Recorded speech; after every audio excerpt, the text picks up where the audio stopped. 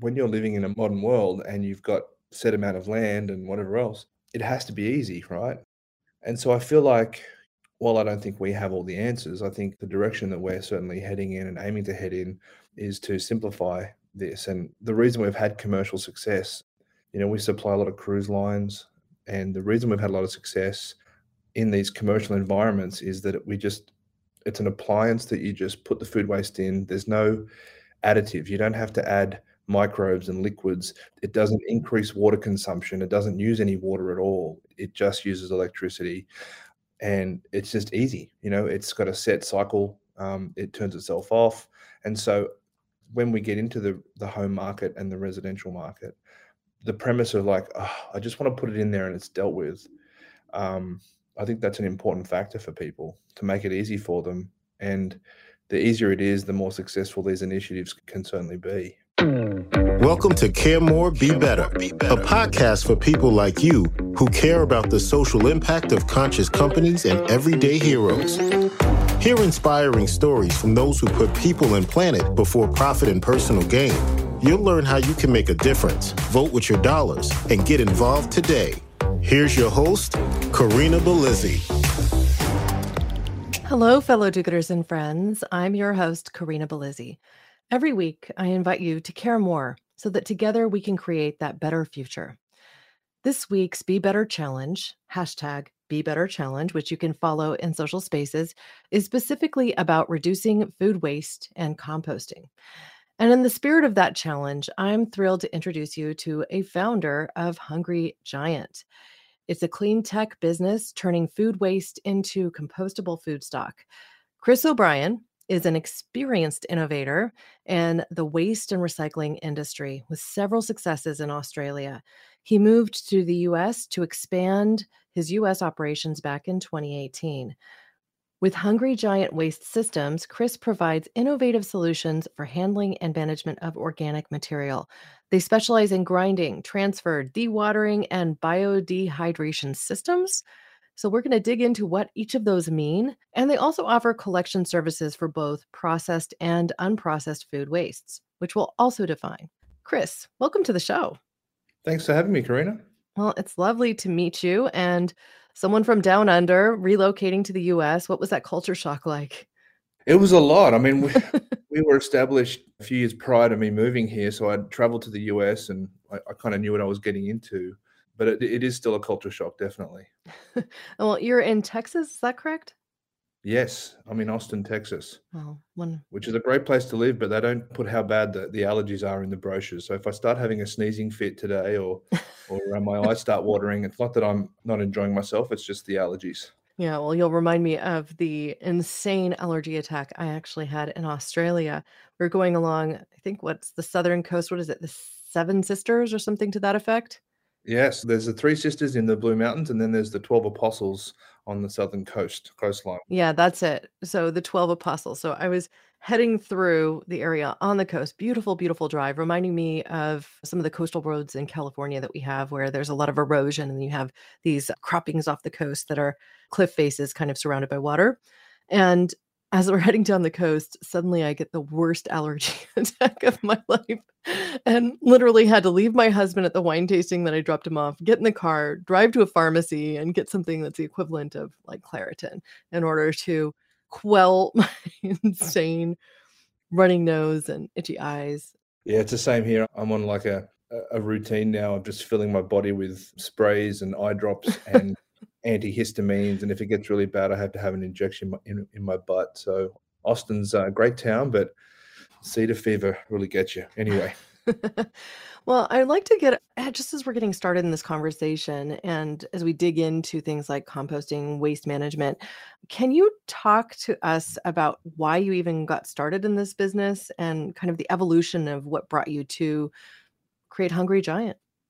Well, it's quite a long story, but going back to my early 20s, I've always been entrepreneurial, always looking to solve problems. I wouldn't say I'm a pure environmentalist, but I kind of call myself an environmentalist capitalist. I kind of understand that, for things environmentally to happen in this commercial world that we live in, those environmental ideologies need to be supported by a way to make it work financially. And so I've always had that kind of keen eye on solving problems. And when I was studying, and I was also working at a big box retailer in Australia at the time, and I was just the fill-in guy on a Thursday night. I'd be at the back of the warehouse and I'd be loading up cars as they came to pick up their refrigerator or their stovetop or whatever.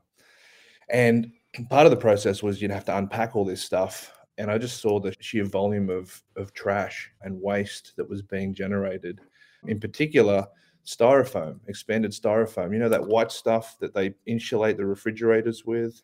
And it was just going in the trash. I'm like, man, this stuff weighs nothing. And it's taken up all this space in the dumpster. And then I see the trash truck coming like every day, picking up the trash. And so the idea dawned on me like, hey, I wonder if we could turn this into a recyclable plastic, if we could take it out of the trash, if we could mechanically come up with a way to crush it and reduce volume. And so I started building a machine. I started designing and building a machine that crushed and densified styrofoam. And the place where I had this job, they were my first customer, and I built this machine and it was a massive disaster. But we evolved the design, we evolved the technology, and we ended up coming up with a product that could reduce the volume of styrofoam 90 to 1. And we also commoditized that material. So by taking it out of the dumpster, we then had the customer compact it, and then we collected it, and we then sold it on to recyclers, who then turned it back into, at the time, disposable camera casings and coat hangers and stuff like that. So the concept of volume reduction at the point where the waste is generated, and the concept of turning a waste product into a commodity or a resource, that just really lit my fire. And I really found that in my early 20s, that kind of became my purpose. And so I fell into the waste industry. It was just something that happened when I had that idea. And as time went on, these customers were saying, hey, this is great. You're solving our styrofoam issue, but can you work on our cardboard and our plastics? And can you provide other ideas and solutions? And so we kind of became this company that did everything in the waste industry. And back in 2007, I came across a technology out of Korea which handled food waste at the source.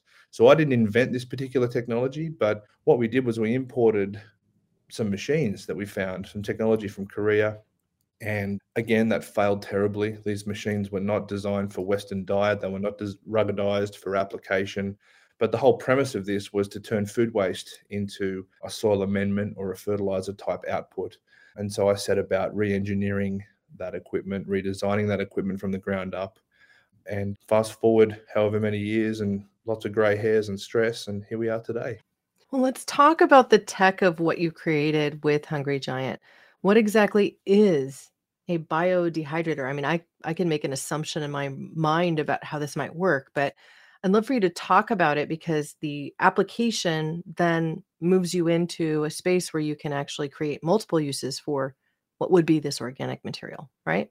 That's right. Yeah. And part of this chatting with you today is educating the greater public about composting and understanding that there are differences between digesting or creating a compost. Compost is not derived purely of food waste. Compost is, it's a lot of inputs. It's minerals, it's sand and rocks, and it's browns and carbon and a whole bunch of stuff that comes together to make compost. And so there's a lot of, I guess you can say there's a lot of misinformation out there, especially in the commercial side of things, where people think that compost is the be all and end all. And so we went down the avenue of producing equipment that's dehydrating food waste more so than creating a compost itself. And there's several reasons that we went down that route, and that our technology, we think, is a better fit for people that generate waste in commercial volumes and even at home.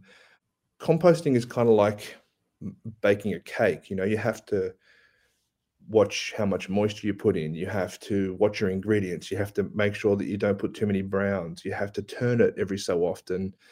And so in a business environment, or back of a kitchen or a restaurant or a hotel or a ship or whatever, these facilities first and foremost focus on their core business. They don't kind of want to be making they're not a professional composting operation kind of thing.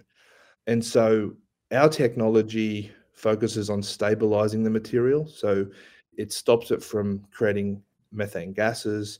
It eliminates pathogenic transfer. And I won't get in the weeds too much about the complicated aspects of the technology, but what it does predominantly is you put your food waste in, it rolls it around in a drum over several hours, it dries it out, and it heats it to a temperature where pathogens are killed. But it does retain nutrient density in terms of NPK, all the source needs for land application or for assisting with growth enhancement of plants. So for NPK, you're talking about nitrogen, phosphorus, potassium. So just for the lay public, like to explain these things. So those are the key nutrients that you mostly feed plants, and why compost then becomes something that's usable. Now, some of the challenges of at home or at restaurant composting can be you get intrusion of insects, you might have it get a little too soupy, as you said, you have to control for moisture, it can smell. And so, of course, if you're talking about a restaurant, that's the last thing that you really want. You want to keep all those smells down. And your point about pathogens is also quite interesting, especially in these pandemic times where people are very concerned about things like, well, will it transfer disease? Or you might even have something like listeria. You hear about these recalls for even things like cabbage or romaine lettuce because there was some intrusion of a bacteria that ended up getting on the food sources and then making people ill. So all of this, I think, is on point. Now, I've seen some countertop composters that guarantee, in so many days it's completely done. Is that a similar technology? It's a similar outcome, but it's a different technology. So they use air circulation. They don't have indirect oil jacket heating and whatever else, but it's the same outcome in terms of creating a stabilized product that's heated up to a point where it's inert. It doesn't have that microbial activity. If you want to reintroduce it into a compost pile, if you want to blend it, if you want to add it into, it does rehydrate. It does have microbes can get stuck into it and start eating and doing their thing. Mm-hmm. But the good thing about our process is in terms of the pathogenic transfer, in terms of that whole supply chain and risk management, it's a line in the sand. Once we heat it to a certain temperature for a certain amount of time, and we know that it's inert, it's very different to compost, because compost, you've got with open windrows or at home composting, as you said, it can get soupy at times. You can have too much of one thing. As you keep adding to it, you have varying levels of degradation of the organic material. So you could put a whole pile of food scraps from your kitchen on top of an already mature compost pile, and that changes that whole dynamic, because that then has to catch up, it has to break down. Whereas with our process, it's a start and stop, and then you've got multiple options open to you rather than just compost. Now, it would also kill the healthy bacteria that is there as well, correct? Because it just becomes completely inert? Becomes completely inert. But in terms of coliform, in terms of reintroduction into microbial environments, as soon as you reintroduce it into a soil, that's just teeming with microbes. Yeah, and it's fertile ground because it has those nutrients that the microbes are going to want anyway, right? Exactly. So one of the exciting things is that, compost has one opportunity to be a product, and that is compost. The material that comes out of the Hungry Giant systems has multiple opportunities. So it can be used for energy recovery because it's got a high burn value, so high calorific value. It can be used as a soil amendment, so it's less trucks, less transport, and it's got a high NPK rating. We've even got a customer here in Austin who's collecting food scraps from restaurants, and he's running it through our technology, and he's turning it into pet food. And he's done all sorts of lab tests and analysis, and he's seeing that it's got amino acids and it's got all sorts of good stuff in it. So we're literally moving into this era now where commercial operators are looking for higher value use for food waste and viewing it as a commodity and a resource instead of a waste, because putting it in your dumpster and sending it to landfill is it's lunacy. And the flow-on effects of leaking trucks and the smell and leachates in landfills that leach into waterways and all that sort of stuff, it's just crazy when this is high value, material. Yeah. In my local area, I was an advocate for our waste industries to start allowing composting. And so from our food scraps. And now, just as of February 2022, they allow you to put all of your food scraps, animal and otherwise, into your compost bin. So that is nice to finally see it happen, because then that goes to a commercial operation, which manages that, and then it gets used. So for many people, like let's say you live in an apartment, you may not have enough soil around to even put something like that into use. And so composting isn't very practical. I've seen some services in cities and things along those lines where they'll collect your food scraps and people will literally take up just some space in their freezer and freeze them until it's time to submit them to their compost system. Now, are you involved in any projects like that presently as you expand your business? We are working on residential system at the moment, but you touch on a really important point. Composting, whether it be single family, whether it be multifamily, it has to be easy for people. And adding another compost caddy or another dumpster, another bin just complicates it. Phil, I don't know if you remember when they introduced the blue bins, the recycling lids and from trash, and people were flipping out like, how do I separate and how do I do this? It has to be easy. And one of the things that we have been working on from a residential perspective is coming up with ways. So Austin is developing this ordinance. They've got an ordinance for commercial operators to ban that food waste is banned from going into the trash. But they're proposing at the moment an ordinance for multifamily to have composting put in place. And there are parts of the city that have single family composting, and there are private operators that pick up compost caddies similar to what you have at your house. The issue is in Texas, when it's 120 degrees, you've got lots of rotting food waste in potentially every driveway, and it attracts critters and vermin. Yeah, raccoons love that. Yeah, so it's an interesting conundrum, and this is why, again, I kind of have a biased view that having some sort of mechanical accelerated degradation of food waste at the point where it's generated is really wonderful for the environment in terms of logistics. It's good to contain it in terms of odor and methane emissions, because the longer the food sits there, the more methane is generated from those microbes. And methane is 80 times more impactful than carbon when it comes to CO2 in the atmosphere versus methane. And we can't draw it down, right? So it has a long residence time before it drifts back to the surface of the earth as a solid product. So, if you're considering the impacts, this is something that I actually also covered in an episode where I interviewed another Australian, Ben Jeffries at ATAC. And he's created clean cooking and efficient energy use stoves, essentially. There is a bioreactor or biodehydrator that he employs as well, where you can turn animal waste into fuel. And ultimately, that becomes what is the clean cooking solution, because it then takes care of the methane production while also producing a fuel that, yes, it does release carbon, but 80 times less bad than the methane, right?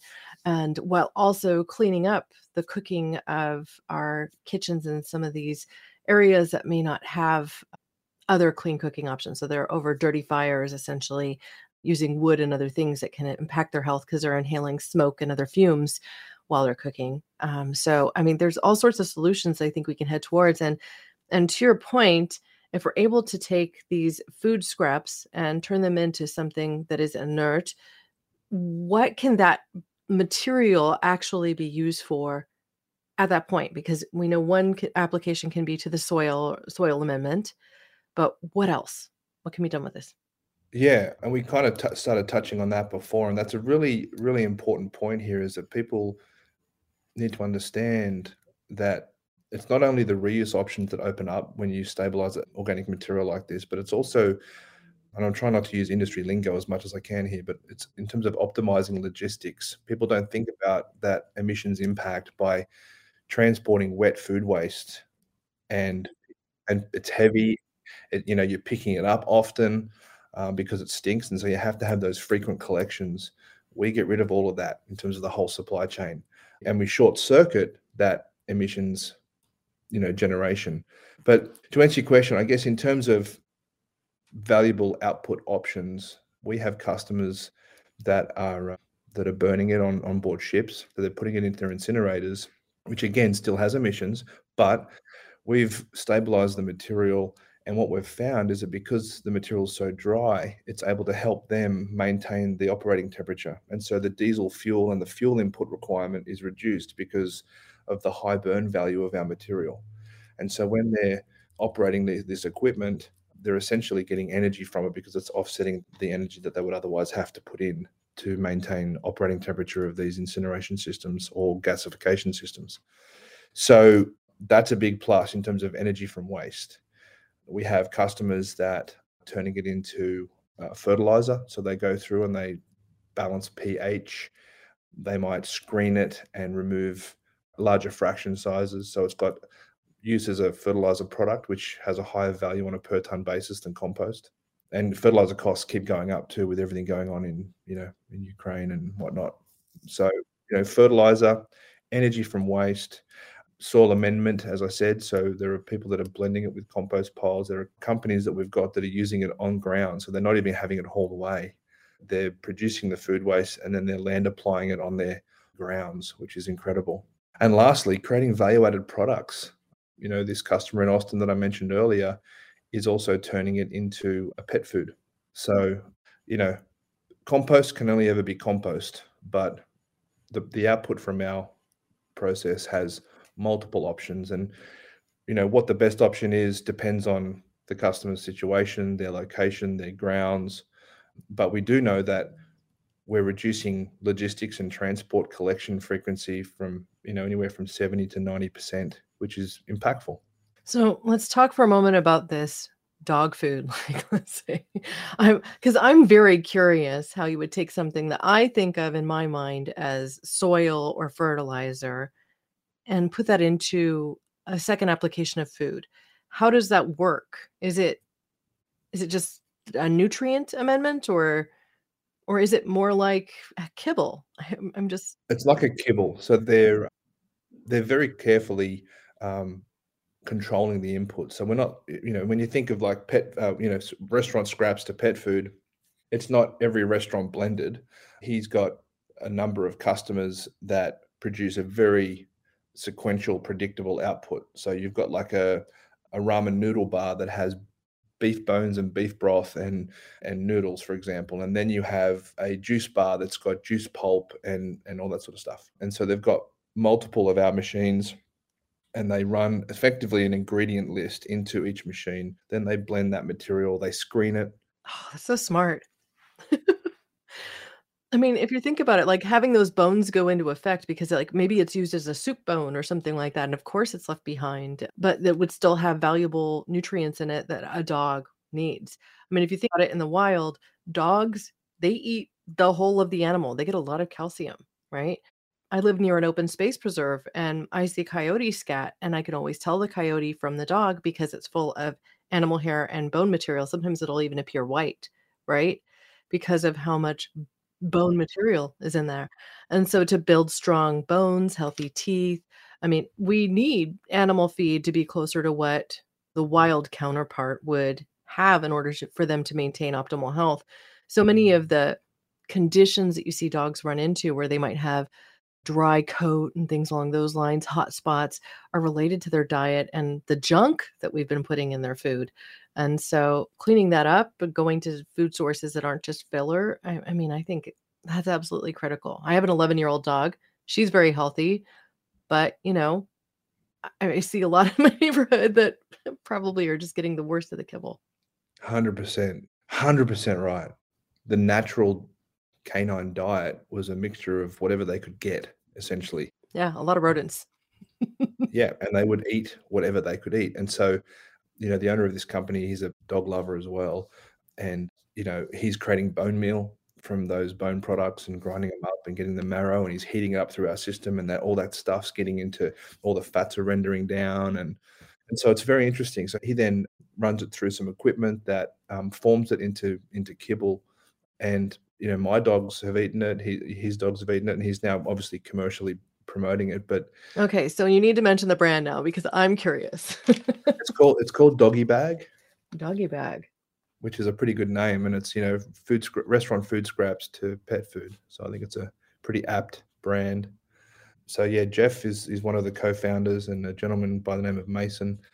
very clever operators, and I'm really proud to have our technology affiliated with this, what I think is the new frontier of turning food waste into higher value commodity. And, one of the things I wanted to touch on, which again is getting in the weeds a little bit, but I think it's really important, is that everyone at home knows that a lot of cities that they're living in are creating ordinances and mandates to have a compost system Hmm. or have a compost collection program. And what nobody is talking about is that the infrastructure already cannot cope. So the composters that are out there that are 5-10 miles from the metro area where these cities are mandating food waste recycling initiatives, they're hitting a capacity, and they're either going to have to find other ways to create a higher value product, or they're going to have to move further out of town, which is more miles per pound of food waste. And, you know, one of my colleagues here just the other day showed me a statistic somewhere in North Carolina, and it was a graph, and the graph had, hey, here's the, thousands of tons of compost capacity from infrastructure providers, so people that operate compost facilities. Here's the capacity, and then the graph said, here's the amount of compost collected in that area, and the amount of compost way surpassed the capacity of these commercial operators. And that's happening in California too. I was at the Waste Expo last May, and I was at one of the talks there. There's a Waste Expo. There is, yeah. I mean, of course there is, right? It's a huge industry. I mean, it's mainly a junket of people in the industry just wanting to catch up and get drunk. So they all are, let's be real. But I mean, you get some good stuff out of it. But yeah, I mean, even at that talk, they were talking about, hey, we've got 23 facilities, we're expanding to 26, we've got these ones under construction, and those ones that aren't even built yet already have volume allocated at their capacity. That's how far behind they are. So no one's talking about that infrastructure can't cope. And the flow-on effect from that is that when you have an oversupply of compost, guess what happens to the commodity value? Mm. The value goes down. And so you've got increasing collection costs, you've got facilities being pushed further out, which means their cost per pound is going to go up, more diesel, more wages, et cetera, et cetera. Then you've got a declining commodity value. So you've got increased supply, declining commodity value. What does that mean? It means that compost is not going to be the black gold that everyone used to refer to it as. And this is where creating a fertilizer or a soil amendment or a value-added product like pet food is the future. And this particular company in Austin, again, they're forward thinking, and they're putting the money and they're putting the effort into creating IP and doing the research. And I really think they're the new frontier in terms of turning that food waste into more usable resource. Well, I think I would be an advocate for getting to the point where we have all that amazing compost available to get to a spot where it's commoditized to the point where we can take it and spread it. I mean, the reality right now is that we are losing our topsoil at an alarming rate. I also learned recently that our number one export is actually topsoil from the United States elsewhere. And so if you're looking at on a volume and weight basis, right?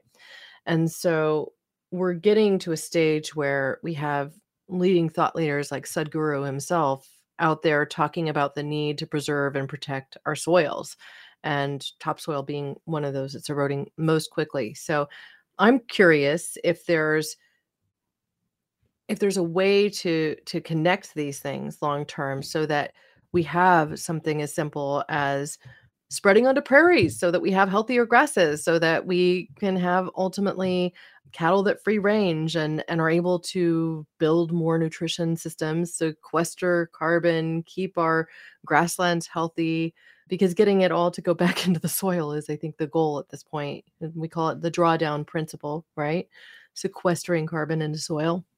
Yeah, I mean, again, sequestering carbon or decarbonization is the buzzword of the year or the last few years. And, I think, this is where government kind of has a responsibility, because it's all about incentives. When you live in a capitalist society where it has to make sense for that private operator, they might have a huge pile of compost that they've produced, but they're not going to spread it over there for nothing because it costs them X amount of dollars to produce it. That's right.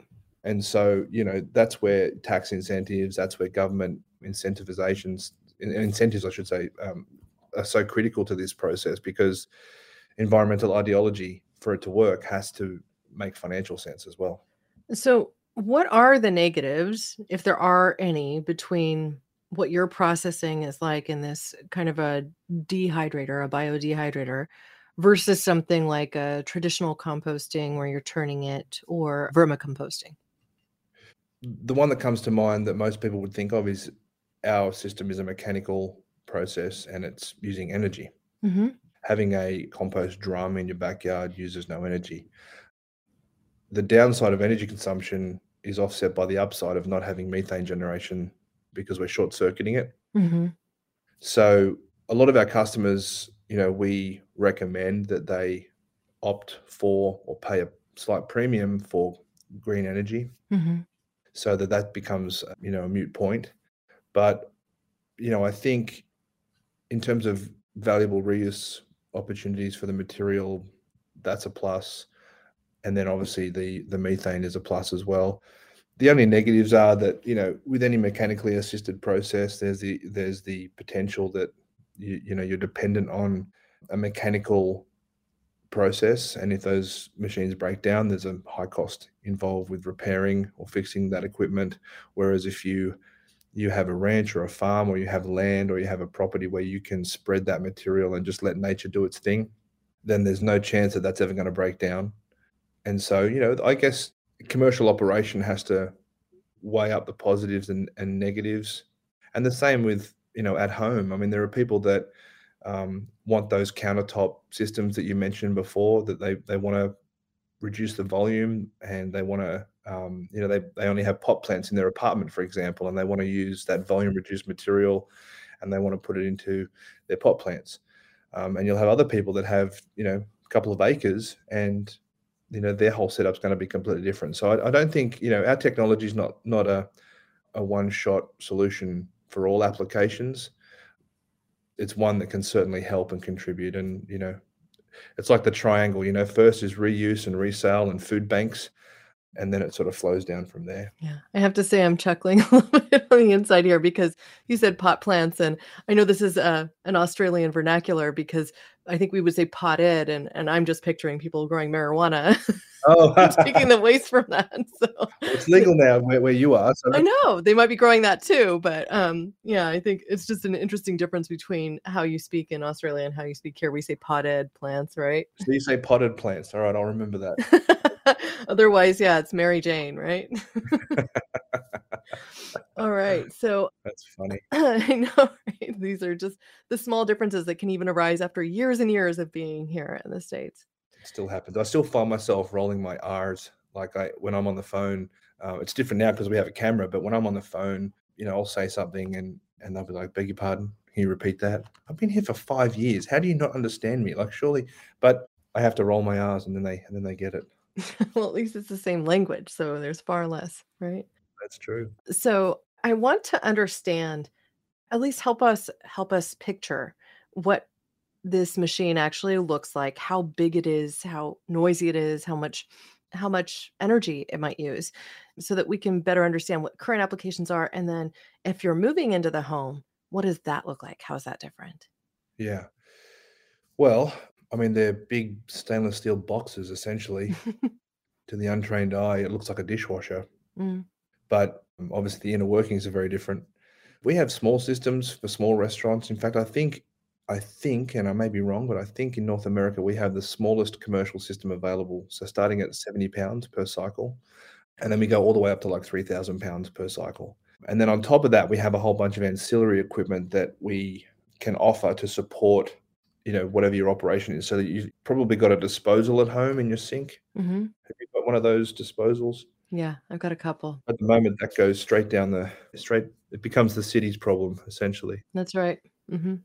So we have large commercial versions of those disposals, or pulpers, or grinders, whatever you want to call them. We have larger ones where it will essentially grind, but then it will spin the water off from the pulp. So it'll separate the solids from the water, Hmm. and then that pulp gets fed into the biodehydration system to complete the process. And so what you have then is you have a consistent particle size, and some customers are putting in certified compostable packaging, so single-use compostable packaging in with the waste is getting ground up and it's going through our dehydration process. So that's all fine to put in there. You can actually, I mean, I see some that say that they're made from corn or whatever, but they look virtually like plastic. Yes.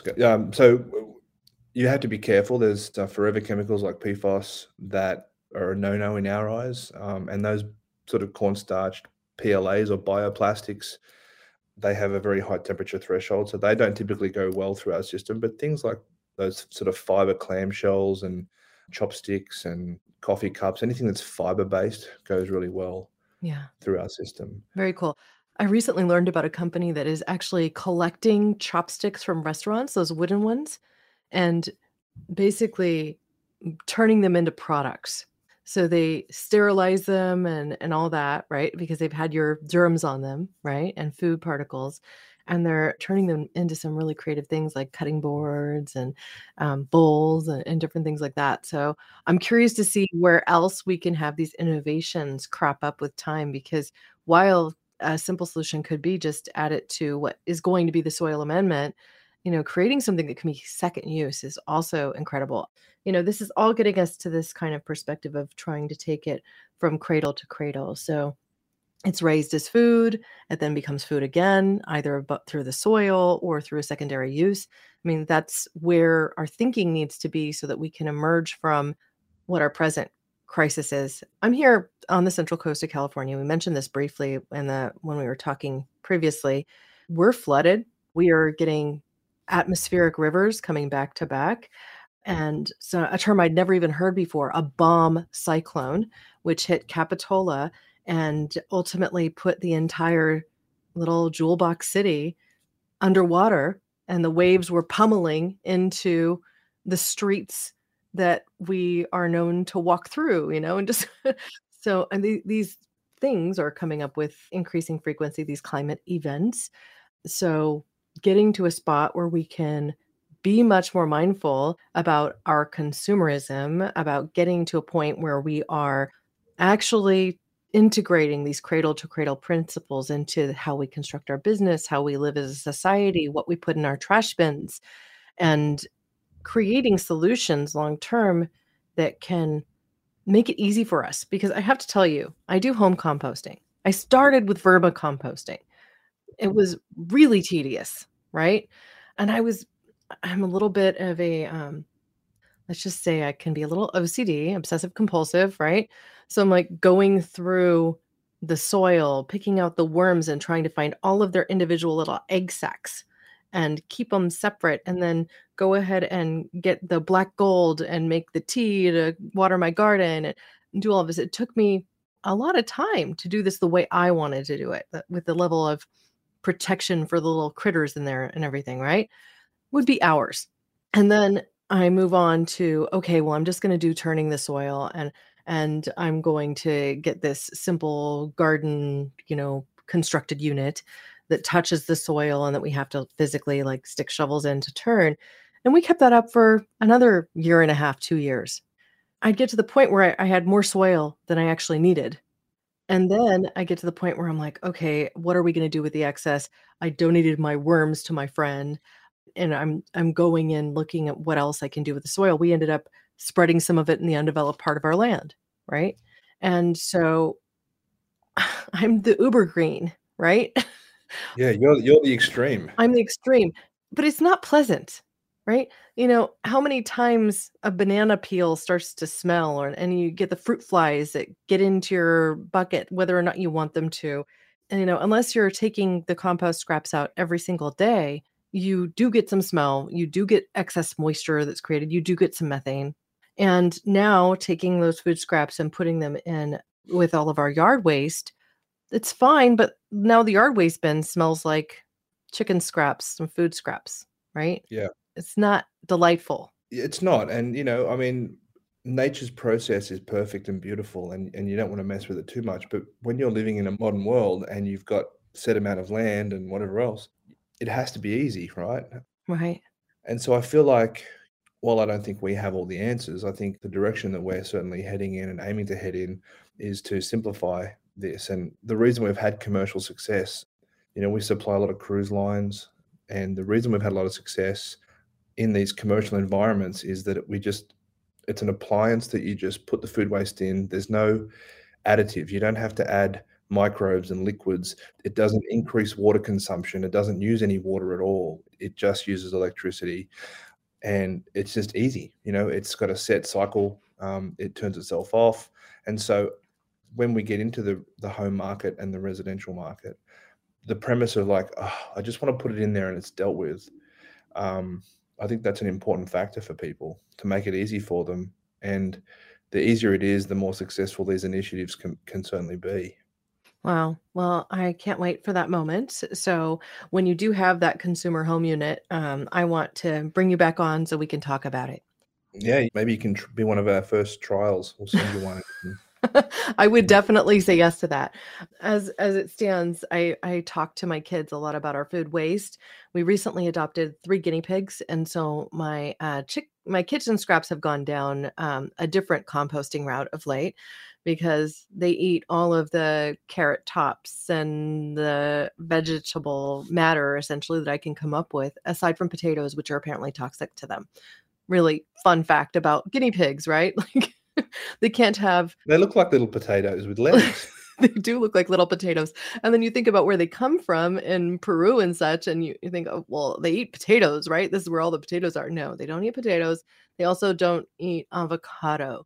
So I have these few items that they can't consume from the kitchen. But for the most part, everything vegetable, they go. They're my little composters now. That's great. Yeah. Guinea pigs, chickens. If every house had one chicken or a couple of chickens, that would be the ideal way to, Yeah. naturally spread compost on your grass while at the same time, getting rid of your food scraps. Yeah. I mean, they eat everything from banana peels to whatever you'll really put in front of them, chickens. Totally. We had I forgot to mention this, we have a customer in New Orleans who's just installed our equipment. It's a smaller restaurant, but they're super green, super sustainability focused. They've built this restaurant that's got like there's my office phone. I should have muted that one too. Geothermal wells where they're heating water. They've drilled down and they're heating the facility or cooling the facility. With heat pumps, basically, using heat pump, natural heat, right? Yeah. Yeah, that's right. And then outdoors, they've got these little pellet heaters, wood-fired pellet heaters, and so they've started putting out dehydrated material through the wood heaters and burning it as a mini fire log, if you want to call it that, in the restaurant. So, and it smells good apparently. I wasn't expecting that, but it's not an offensive smell. So we're on the cusp of a lot of stuff happening that, and hopefully this just becomes the norm, and hopefully, just like the blue bin 20 years ago was such an inconvenience and people didn't want to be a part of it. Generally, a lot more accepted now, and consumers drive change, whether it be at home or whether it be conscious eating at a restaurant, and choosing where you dine and working with restaurants that have corporate social responsibilities and they are trying to be better restaurants. That are caring more and being better. Yeah, that's right. Love it. Thank you for bringing in the title of the show. Now, I would love for you, before we wrap, to share with our audience how they can encourage, let's say, the restaurants they dine at to use their scraps more responsibly. How can they push from the bottom for more change at their favorite spots? Well, it's rather ironic that you mentioned that. We're in the process of developing this. I probably shouldn't talk about it because it's not launched yet, but we are working on a certification for restaurants where if they have our technology and our solutions in the back of house, normally the patrons would not be aware that the facility is equipped with our technology. And so we're in the process at the moment of developing a certification, and we've called it Plate to Farm, like plate and then a number 2 farm. Oh, nice. And the concept behind Plate to Farm is that if restaurants subscribe to this certification, they can then display that on their front door. They can have a certificate that shows that they are certified as a Plate to Farm restaurant. 100% of their food is landfill free, and that they're turning their food waste into a valuable commodity. And so the the plan would be that these restaurants who subscribe to this would then use the Plate to Farm logo on their menus. They'd have, maybe a little cardboard A-frame on the tabletop, and so you go in and you know that if you do leave scraps on your plate, or if you are full and you don't eat that last potato or the last carrot or the last piece of meat or whatever, you can have that guilt-free dining experience for yourself and know that no matter what happens, that stuff is going to be collected, it's going to be diverted, it's not going to sit in a trash bag, it's not going to rot in a dumpster and go into landfill. And so that's something that we're working on. And I hope that it takes off, and I hope that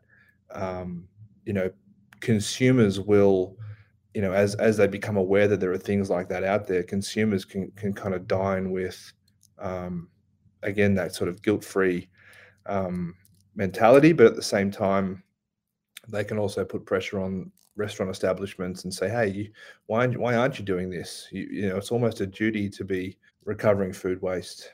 Wow, I love that.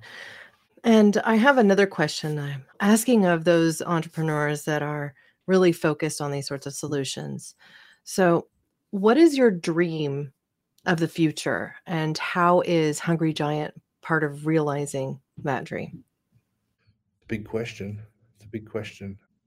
I mean, I think the obvious thing is, I'd love to see technology like ours and even other companies that are competitors to us. I'm of the view that it's an abundant world out there, and if you're adding value and doing things that are enriching our existence and our experience, that everyone can make money and everyone can do well. So I think the dream is that we can really come up with practical ways to have technology like ours and others become common knowledge, and that we can see that it's actually not hard to care more and be better, do it again.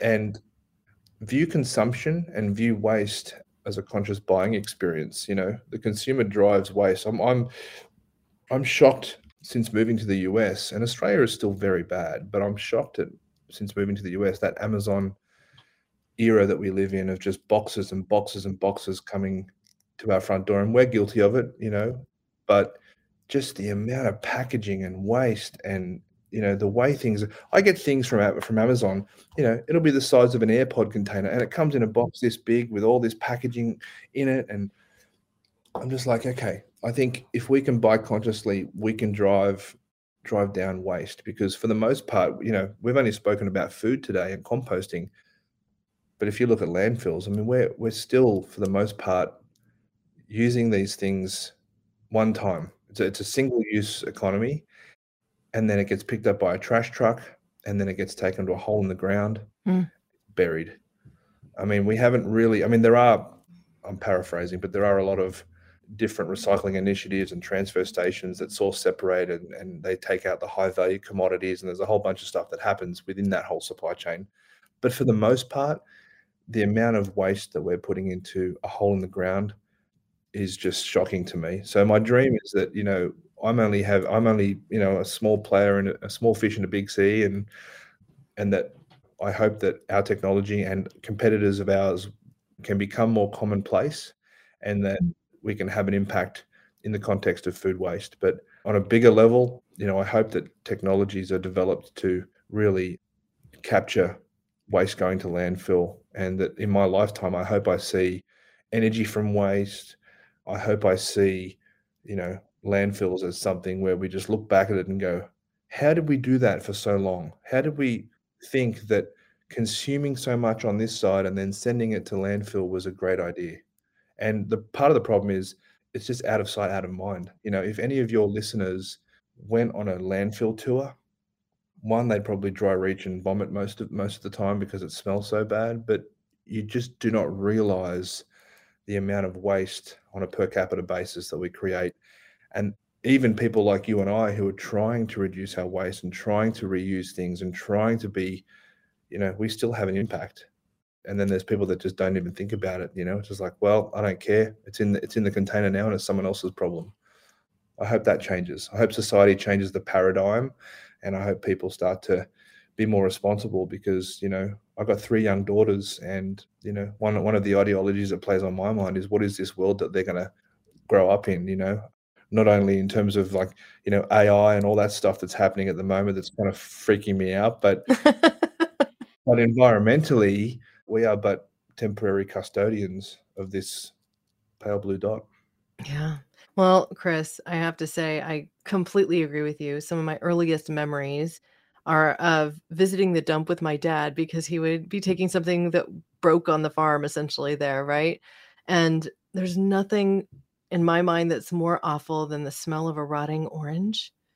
It's just, I mean, there are certain things in my life that I don't think I'll ever forget. And the smell of a dump with a lot of food waste is just atrocious. So if we can turn that into something else, the scent of dumpster juice could go away. It doesn't have to be our reality. It can smell clean. We can have much less waste. We can create a better world. And I also want to mention, because you brought up AI, I got the chance to interview Mo Gaudat, who wrote the book Scary Smart. He was the Google X leader at Google for many years, forgetting his exact title and everything else, but it's a book called Scary Smart and how we can actually teach artificial intelligence to be something that's better for humanity as opposed to something terrible. It was a great interview, and that episode aired about a year and a half ago, I think. It was one of my earlier episodes. So I'll have to listen to it, and I've just written down the name of the book because I'm on the side of like, the creative arts and journalism and script writing and research papers and all of the stuff that relies on the human brain. That's where I'm erring on the fearful side more so than the reassuring side of how it can benefit society. So I'm definitely going to read that book and listen to your podcast. no, he's an incredible individual. He actually has his own podcast too called Slow Mo. Very good podcast. He interviews really interesting people. He's appeared on all sorts of top tier podcasts as well. But his argument about what can be accomplished with AI versus how it could turn into something terrible is, I think, very understandable and relatable to people. He puts it in a sort of language that helps you understand the responsibility we have to what AI will become. And AI will feed solutions. AI will probably invent solutions to how we handle waste that we haven't even thought of yet. So I know. that's where things are going. Yeah. I mean, I say it's scary, and Scary Smart is a fantastic title for a book because that literally is, people are scared because it's like when the internet started, it's like the Industrial Revolution. People think that, we're going to just be made redundant. The difference about this, though, is that, the beautiful imperfection of the human existence is that we are flawed and that we have this intuition and soul, and we have this creativity. And I don't know how AI can replicate that ever. But you do look at some of the artwork that AI is creating, and you look at other stuff, and it just blows my mind. Absolutely blows my mind about what the future is. How is it going to look? So I'm going to listen to that book read the book and listen to the podcast. Fantastic. Now, where should people go to learn more about everything Hungry Giant? Is it just your website? Is that where you want to send them? Yeah, we are typically very bad at marketing, so we're not hugely prevalent on social media, but we should try and improve that. Talking to you today is a great first step, but they can find us on our website. It's hungrygiantrecycling.com. hungrygiantrecycling.com. I like that you're keeping the word recycling in there because you're recycling food essentially. So that's fantastic. Exactly. Thank you so much for joining me today, Chris. Is there a closing thought you'd like to leave our audience with? No, I've really enjoyed this chat, Karina. Thank you so much. It's really fun. Now, I'm going to go ahead and mention a few reminders for our audience here as we close today's show. I did launch Be Better Challenge. That's a hashtag campaign in January this year with the new year. So every Monday, I am posting a new Be Better Challenge. And this week, those of you that follow on social already know that we have been really on this topic of waste management, recycling, and things along those lines. And a couple weeks back, I actually had the opportunity to host my first fundraiser as a part of this Be Better Challenge. So I want to point out again, anybody who is listening to the show, that you can go and make a contribution to Little Hill Sanctuary through that Facebook fundraiser, or you could even create one of your own. And this is something that I just want you to think about in the day-to-day, because while I may not love all aspects of social media. While I may not agree with Meta or Facebook, I do like that they cover the 3% charge that you would typically see from a credit card donation to any charity. I decided to go ahead and start a recurring donation to Little Hill Sanctuary to help them out in their time of need. I was blessed to know that that fund is being matched by another generous donor. And I know that Facebook is taking care of that 3% fee. So 100% of the money that I am putting forward into this every month is going directly to do the good work that Little Hill Sanctuary is doing. So take a look at that.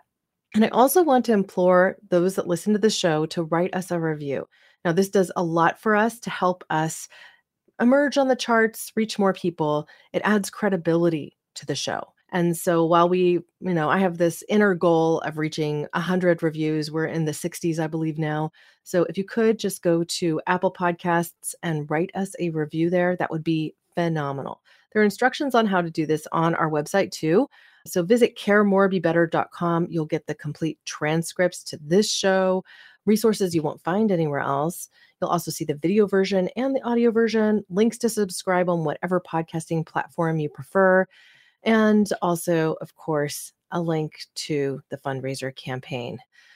Now, thank you all, now and always, for being a part of this pod and this community, because together we really can do so much more. We can care more, we can be better, we can even solve our waste problems, turn our food into something new, and regenerate Earth. Thank you. Thanks for listening to Care More, Be Better, a podcast for social good. To make sure you never miss an episode, subscribe, rate, and review wherever you listen to podcasts, and share with your friends to help us reach more people and spread more social good.